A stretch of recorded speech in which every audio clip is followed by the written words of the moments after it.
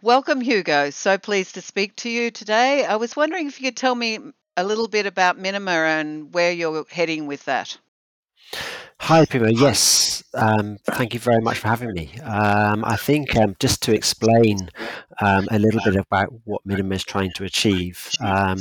Minima is a new layer one blockchain protocol, and going back to the value proposition of a blockchain, which is to deliver censorship resistance through decentralization, the ability to come to consensus on the validity of an online transaction in a decentralized way to avoid the need for third parties to be relied upon to process and validate those transactions. But however, in the current blockchain um, marketplace, there are all other blockchains have middlemen or third parties involved in coming to consensus to secure the chain.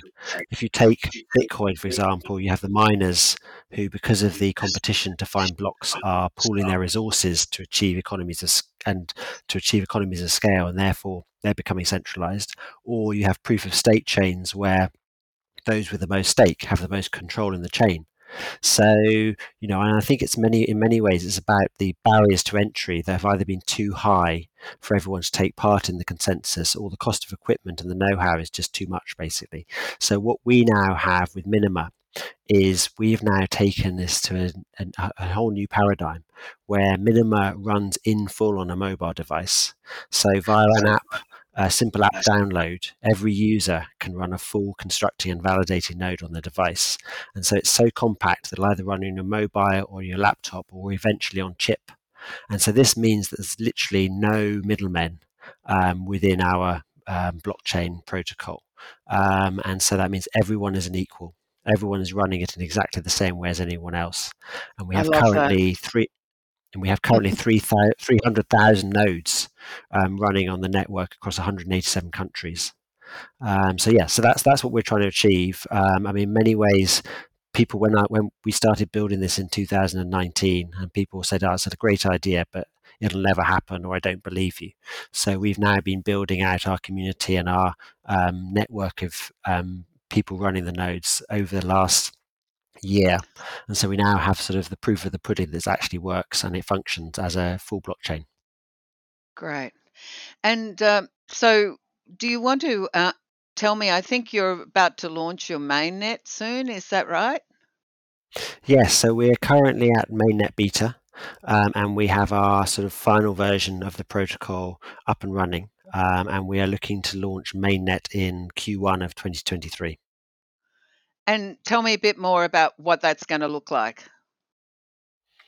So, I mean, as I say, I mean, we're aiming to get to a million users on the network when we get to mainnet launch, because the one thing that we need is we need lots of users. So everyone does a small amount of work that gets added together to Yeah. create the proof of work to secure the chain. So we need lots of users, and in order to do that, I mean, I think as I say, in order to be able to make that happen, we had to make it as accessible as possible. So you can now go to Google Play Store and download a full blockchain node on your mobile device as an app, and Right. it means that anyone can run it as long as you have Android 9 or above. Anyone can run it on their device. Wow, I'll have to do that. I'm on Android 12, so I can do it then. That's great. There you go. Um, Perfect. so Yep. Absolutely. so tell me about. Of course, we've all been focused on this Ethereum merge. Tell me about a little bit about that, and how that's going to affect things in the crypto scene. So, I mean, I think yes. I mean, I think that was all the headlines in the last Yeah, few weeks and months about it. And again, it was an extraordinary, technical feat. I mean, people describe it as sort of changing the engine of a car while it's actually moving along. And so I think that was an unbelievable sort of technical feat. But I think that the really interesting things is to really look at going back to the original premise of a blockchain is how decentralized is it, because effectively that's the whole premise of the whole reason of for having a blockchain is so that you can have decentralization, and so now that Ethereum has moved to proof of stake, um, because of the cost and complexity of running a full validating node on Ethereum. I mean, it costs 32 ETH, which is around $50,000 now, and it says you need sort of 3 to 5 years of back-end server experience to actually run a node. So what that means is that actually a lot of users have actually been delegating this job of running a validating node to centralized firms like Coinbase or Kraken or Lido. And that means that actually 65% of the Ethereum network now is controlled by entities that are regulated. And this is a very real form of censorship. Yeah. So, it's all very well moving to what's seen as an environmentally friendly consensus mechanism, but actually, if you're by ending up where there's you have your layer one chain that's actually run by potentially censorable entities, then your chain sort of loses its core value proposition. And so I think this is something that is going to become more and more of a debate in the coming months and years, as the sort of the middlemen and the third-party entities tend towards centralization and become potential points of attack. Yes, it certainly changes the whole ideal of that Bitcoin originally started with, obviously. So, how do you want to explain to me a bit about the difference between proof of work and proof of stake? Yeah, so I mean, I think it's all about the different consensus mechanisms that are used to verify the chain and to keep it secure. And so, with proof of work, you actually have to do work, external work, processing transactions. It means anyone can take part in that, but there's a competition within proof of work, and it sits outside of the chain itself. Whereas with proof of stake, it's all about those who get to decide on the validity of transactions are the ones who have the largest stake on the network, and the theory being that the larger the stake, the less likely you are to be a bad actor. However, what it does tend towards is that it tends towards those with the largest stake, those are the richest, then effectively get to choose which transactions get validated. And so there's a big debate. I think that the argument often goes that if you want to have a more environmentally friendly consensus mechanism, then you move towards proof of stake, but that will tend towards centralization. And so the debate is whether or not you want to have a layer one that tends towards centralization or stays decentralized. And So, interestingly, yeah, sorry, go on. sorry. So there's, I mean, a lot of bad actors recently who have, lost billions. So how does that figure if these very rich people that own different platforms can call the shots? So, well, I mean, I think in terms of the bad actors, that tends to be, on the application layer or applications that sit above Right. the base layers themselves. I mean, I think someone said to me once that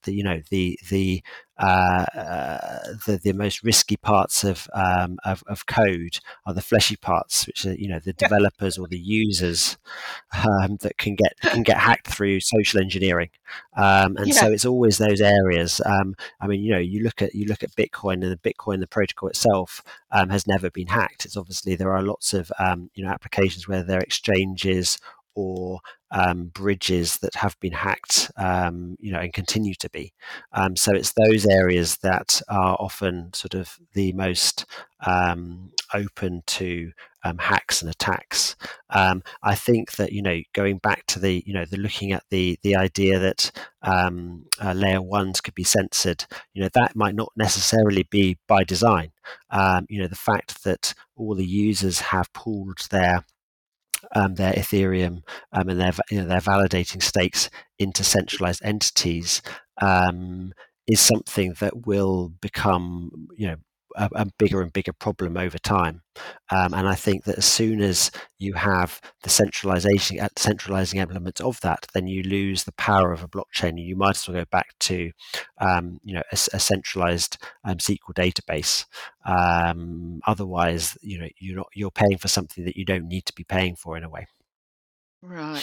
And so, does the world really need another layer of layer one blockchain protocol? So, tell us, like, give us your pitch about Minima, like how special it is. So, as I say, I mean, I think that if you're in agreement with the original Bitcoin white paper that Yeah. that censorship resistance needs to be achieved for online transactions, and that censorship resistance comes from decentralization of the consensus, then you need to look at which protocols are out there and which ones are the levels of centralization, because I think centralization is not on a continuum. It's you're either centralized or you're not. Because as soon as you have elements of centralization, whether that's mining pools or whether that's staking, then those are the areas that will get attacked at some point. And so you lose the censorship resistance there. Where Minima's coming at it is that because everyone can run a full validating constructing node on their device from the beginning, there's no elements of centralization within it. So everyone is equal. No one has more power than anyone else. So every single user is in complete control of their own data, and their own coins, and their own identity. And I think that is where blockchain should be taking us, and that's where Web3. I mean, that's the premise of Web3. Everyone should be Right. able to be in control of their own data and their own identity. And I guess with the recent shaming of sites like Facebook, such a horrible site, and some of the other big tech in Silicon Valley, it certainly sounds very appropriate timing to be coming along with this, and so great. I've been following Bitcoin since 2008 when it was first started to be talked about. And I know I was in Dublin, in Ireland at that time with my business. And uh, uh, when I went to the US, people couldn't believe they actually called me a liar because they didn't believe that I could have been following it that long. But it was like a delayed reaction in the US, which is very interesting. But I love the whole philosophy about Bitcoin. I just think it's fantastic. And it sounds like you're really trying to keep that intact through your platform. Yeah, absolutely. I mean, I think always go back down to the core principles of Bitcoin, and I think that Minima's benefited from hindsight in terms of working out the best way to build it out to be lean and compact, but also benefited from technology developments as well. Back in 2008, the smartphone had only just been born. It wasn't something that was in everyone's hands, and so Yeah, when Satoshi wrote the Bitcoin white paper to think that everyone would be running Bitcoin nodes on their laptops, then that was one thing. But then obviously the competition meant that it became an industry. yeah, Whereas smartphones are incredibly powerful now, and so actually everyone yeah, has the vast majority of the world has access to a mobile phone, and the technology that we use means that we can actually run a full validating instruction node not only on a mobile phone but also on SIM cards, and also eventually on chip as well, which means that all connected devices will be able to be part of the network. I mean, for example, one of the big areas that we're working at the moment, it's a couple of areas. So we have handset manufacturers who are talking to us about embedding a Minima node at factory stage onto the phones to have Web3 enabled phones.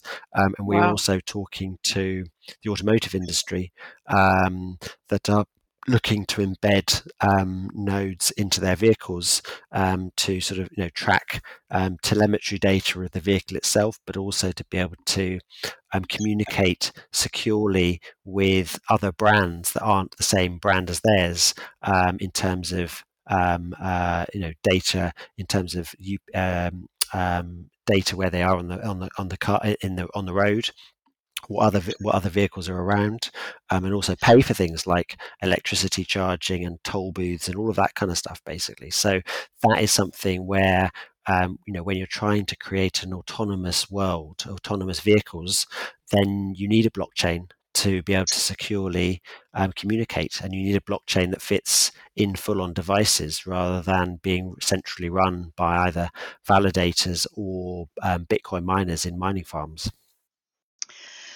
So inspiring to talk to you today, Hugo. I'm been so impressed by the platform, I have to say, and yeah, I just wish you all Thank the you. success in the world, because this really is more aligned with the original philosophy, and yeah, It let's is. pray that everything like goes your way. It's fantastic. Thank you so much for talking with us today. Thank you very much for your time. I really enjoyed it. Thank you. Thanks, Hugo.